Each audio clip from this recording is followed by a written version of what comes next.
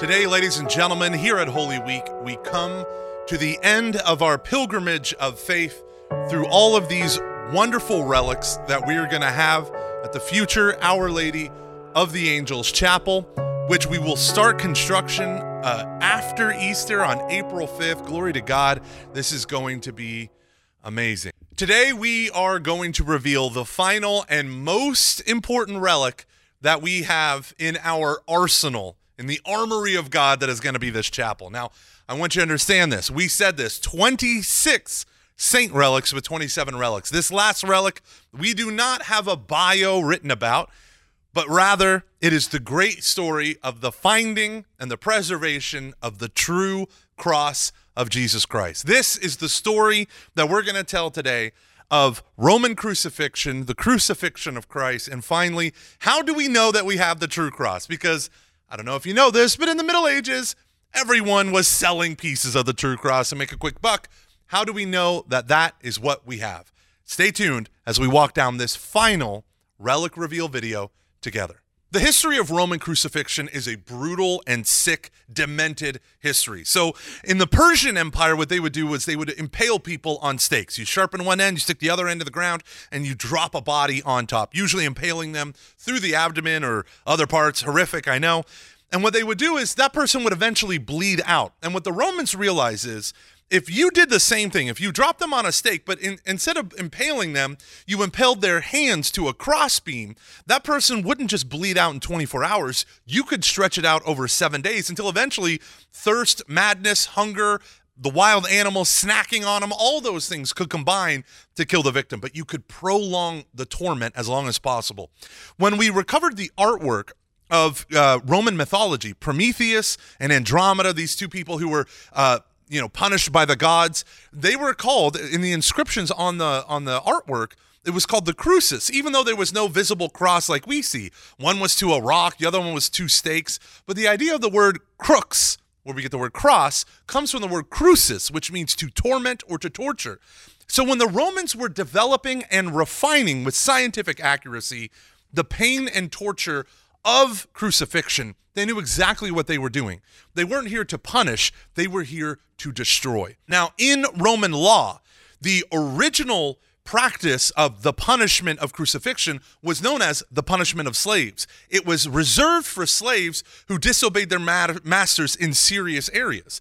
Now, eventually, this thing would go from the servilus, the slaves, into the humiliores, which means the poor. Now, it's funny because in Roman law, it was absolutely forbidden to crucify a Roman citizen. Absolutely. In fact, one governor did it, and then another governor found out and had him beheaded for the crime of killing a Roman citizen by crucifixion. But the humiliores, or the poorest of the poor, the lowliest class, even though they were technically Roman citizens, could also be crucified after a while. And it wasn't just slaves. Eventually, you would become brigands and criminals, and ultimately those engaged in traitorous or seditious activity. All sorts of crimes, as long as you weren't a high-class Roman citizen, could be punished in this capital level with a crucifixion. So how did the Romans do it? Well, the one condemned would first be scourged. A scourge is they would have a flagrum, a cat of nine tails. It was a whip that had a bunch of strands off of it. And at the end of the strands were bits of bone or metal or hooks called scorpiones, scorpion tails, fish hooks, things with weight to them, with spikes on them, so that when you would hit the person with one whipping action, 9 or so whips would actually hit them and dig into their flesh. It is gruesome, it is horrible, and that took place before they were crucified. Then the individual would usually take the transverse beam on their shoulders and be stripped naked and forced to carry it throughout the town or city, and then to the spot where they would be crucified would usually be just outside the city. And there was probably an area reserved for the condemned. So what they would do is they would carry this, typically with the titulus, the inscription of their name and their crime around their neck. And then when they got to the spot where they were going to be crucified, the stipes, the spike was already there. So then they would take the person and with cords, lift them up onto that spiked cross. Then they would nail in with 4 nails their hands and their feet. And then what they would do was they would hang them on the arbor infélix, the unhappy tree, and then above that titulus that was hung around their necks would now be placed above them on the cross so that everyone would see why they were being killed. Now, it wasn't just slaves and the lowly poor. It was people who were outside the normal Roman Empire. In fact, on the outskirts of the empire, crucifixions were much more common. In fact, mass crucifixions were much more common because it was a way to cower the populace, right? That's the goal, to humiliate the populace. You want to revolt against the might of Rome? Look at all these people who tried and failed. Think again. We also know from Roman sources like the philosopher Cicero and Livy and Horace, all of these people who witnessed crucifixions, that sometimes the blasphemies and the madness and the curses were so intense by the person crucified that they would literally cut out their tongue to prevent them from uttering blasphemies against the gods. Finally, most Roman crucifixions were done very low to the ground so that after the people witnessed the actual nailing to the cross and all that and would go away, the wild animals could then come and have their way with their feet, legs, toes. It was horrific. It was a true act of terror. Now we take this Roman tool of oppression and we see how it happened in the first century in a district of Rome called Judea. Jesus Christ, before he was given up to death, was betrayed by the chief priests because they did not just want Jesus out of the way. He wasn't just a guy that they were trying to get rid of. They wanted to discredit his messianic mission. So what did they do? They needed the Romans to kill him because every time the Romans occupied a culture, they did not allow that culture to have the final say of capital punishment. Only the Romans could do it, which is why the story of the woman caught in adultery was such a conundrum, because it's like, do we live by Moses' law or Rome's law? You tell us, Messiah figure, right? That was the whole point. So the religious leaders go to Pilate and say, this man is causing sedition. He's rebelling against Rome and causing a tumult. He's about to start a riot. You need to take him out. And he knew that they were envious. And he's like, why do you want me to do this? I'm not a part of your little squabble. Why do you want me to do this? And they demanded it. They said, he's trying to make himself a king over and against Caesar.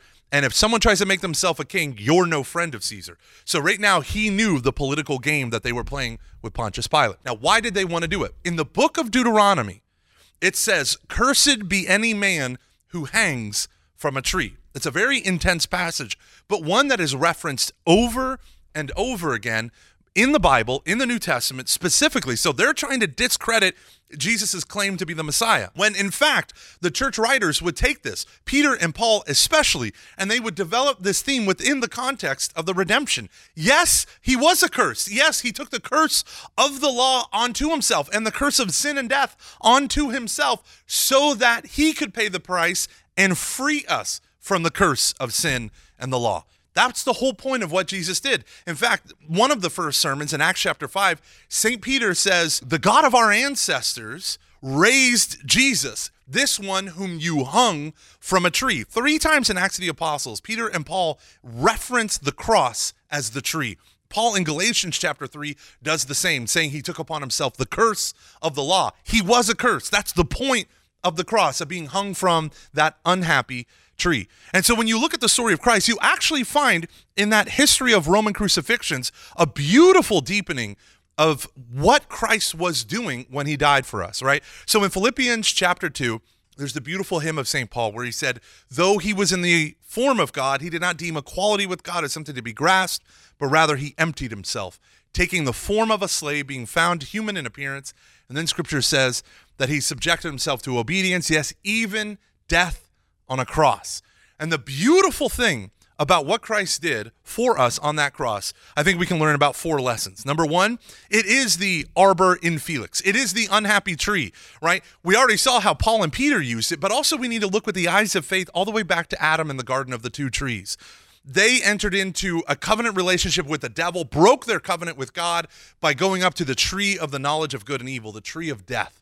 Jesus, by embracing the cross, this unhappy tree, converted it because he's God, transformed it into the tree of life by which you and I can now have eternal life. We can also look at the fact that Jesus emptied himself, being God, he emptied himself taking the form of a slave, right? And we see how the crucifixion was literally called in Roman law the punishment of slaves, and how the first group of Roman citizens that were made eligible for crucifixion were the humiliores, the lowly of the earth, the poor of spirit, basically, in the Roman Empire. The idea of the titleist, right? The title board that was hung around Christ's neck and over his head said the phrase, Jesus Nazarethus Rex Judeam. What does that mean?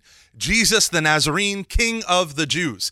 The irony, not only that God would use the unhappy tree and turn it into the tree of life, but that he would use this inscription of mockery, right? Remember, the Roman soldiers threw a military cloak over him, put a crown of thorns on him and said, "All hail, King of the Jews." They were trying to humiliate him. You think your people have power. You have nothing compared to Rome. And here, the Roman governor hung that sign over Jesus' head, proclaiming the truth, ironically, of who Jesus Christ actually was, and that by which Christ would become the king over Israel and to the ends of the earth.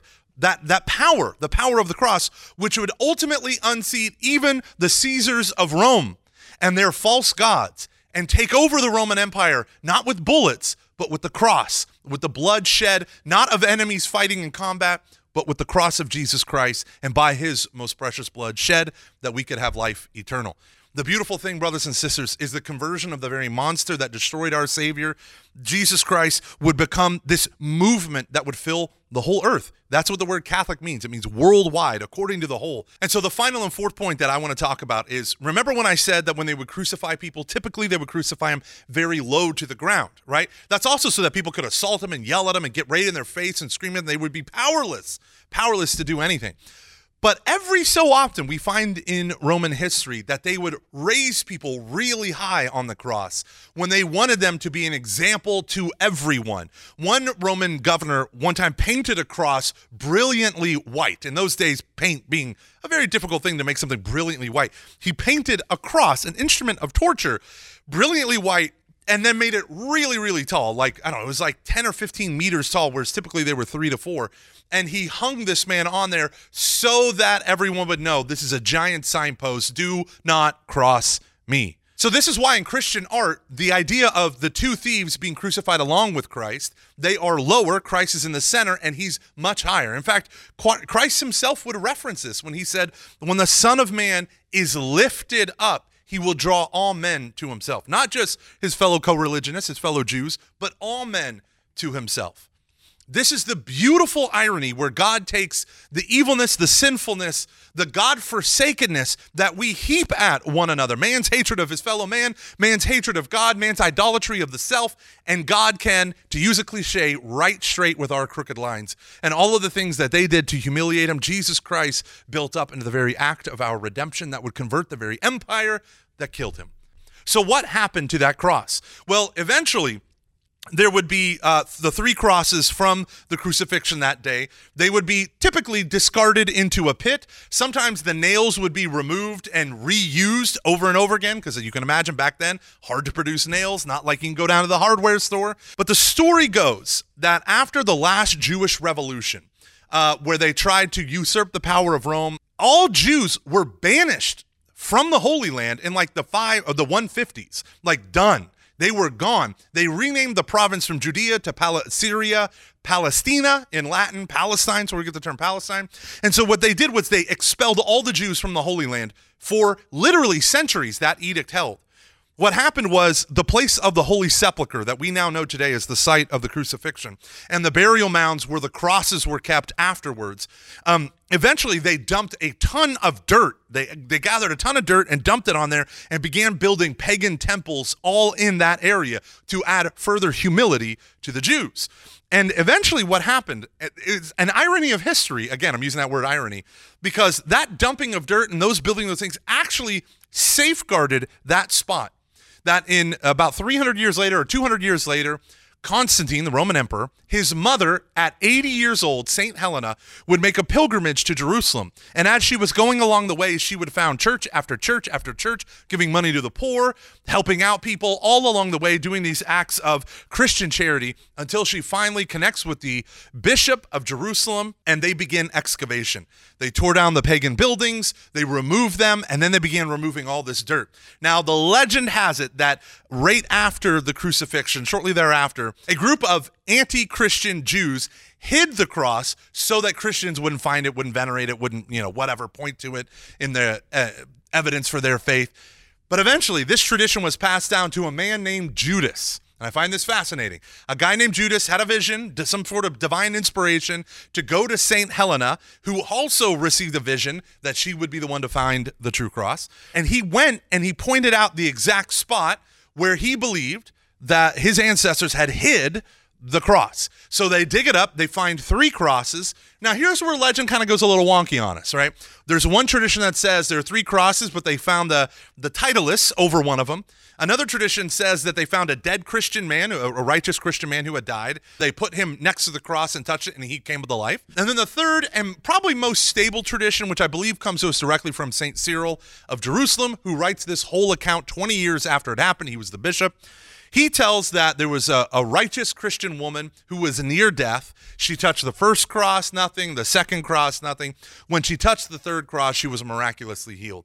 So that became, eventually, to make a long story short, that would start a whole wave of popularity surrounded. We're talking feast days in the liturgical calendar in both Jerusalem and Constantinople, things happening immediately. That was probably about 329-ish. Within 30 years, we have evidence all throughout North Africa of festivals celebrating the true cross and reliquaries of the true cross. In fact, French archaeologists would dig up and find inscriptions going back to 359 of a collection of relics, and in it says, the sacred wood of the cross of Jesus Christ. Now, a lot of people are skeptics, right? John Calvin famously said, if we were to take up all the relics of the true cross, it would be basically like a battleship, a huge ship. It would be so many pieces. And it was kind of funny because there were shady people in the Middle Ages willing to sell to any gullible believer, like, oh, I got a relic of St. Catherine. I got a relic of the apostles. I got a relic of the true cross. You could imagine how tempting that would be in those era. But we actually find that in the 350s, in the 400s, and in the 500s, ample evidence that men and women would have atoms, that's what they call it, it's tiny little slivers of the true cross that was kept in Jerusalem and in Constantinople. They would have it and they would put them in gold reliquaries that they would wear around their necks. Larger pieces, splinters, so not really that big, would be kept in gold reliquaries, and they would find their way to churches all over the place. That within 100 years, some of the church fathers would say the whole Christian world is filled with relics of the true cross. What would happen is one Eastern Roman emperor would send a pope here in the West, would send him a large chunk of the true cross, and pieces of that would then be disseminated. 150 years later, this one pope found the earliest and largest jeweled reliquary of the true cross that the Emperor Justin II had sent a previous pope, Pope Gregory I, Gregory the Great. He had sent elements of the true cross, including one nail that was given to him from the Eastern Empire. He sent that to the Lombard kings, and it was melted. This is just kind of crazy. It was melted into the Iron Crown of Lombardy. The Spanish king, the first Catholic king of Spain, also had a relic of the true cross sent to him by St. Gregory. So when we start looking at the legends of the true cross, yes, there were a lot of fakes and forgeries, but the reality is the true cross was venerated within 100 years all throughout the Eastern and Western Empire. Now, back to the skeptics' claim that if you were to add up all the pieces of the true cross, quote unquote, it would be something that would be like the size of a battleship or something like that. Now, think about this. In 1889, a French scientist had cataloged all the known places that claimed to have a relic of the true cross. He added them all together. He did the size. People had already been doing tests on them, and they all were coming across as from pine wood, which is very important. And so they thought, okay, if you were to look at the cross and estimate it's about 3 to 4 meters high, it would be 178 million cubic millimeters of pine wood, okay? So that's how much it would take to fill up the idea of a 3 to 4 meter cross. After he cataloged it all, added it all up, it would be about 4 million cubic millimeters. So we haven't even got to a third. We're barely at, we're like a tenth of all the material that would go into the true cross. A lot was lost from decay and all these things. So can we trust that this relic coming to St. Anthony of Padua is a relic of the true cross? We can at least trace it all the way back to 329. That's the glorious thing about what happened. They began sending this throughout the Christian world because they believed and they venerated this relic more than any other. In fact, the Second Council of Nicaea, 787, would say that of all the relics that belongs to Holy Mother Church, the highest regarded relic is the relic of the true cross.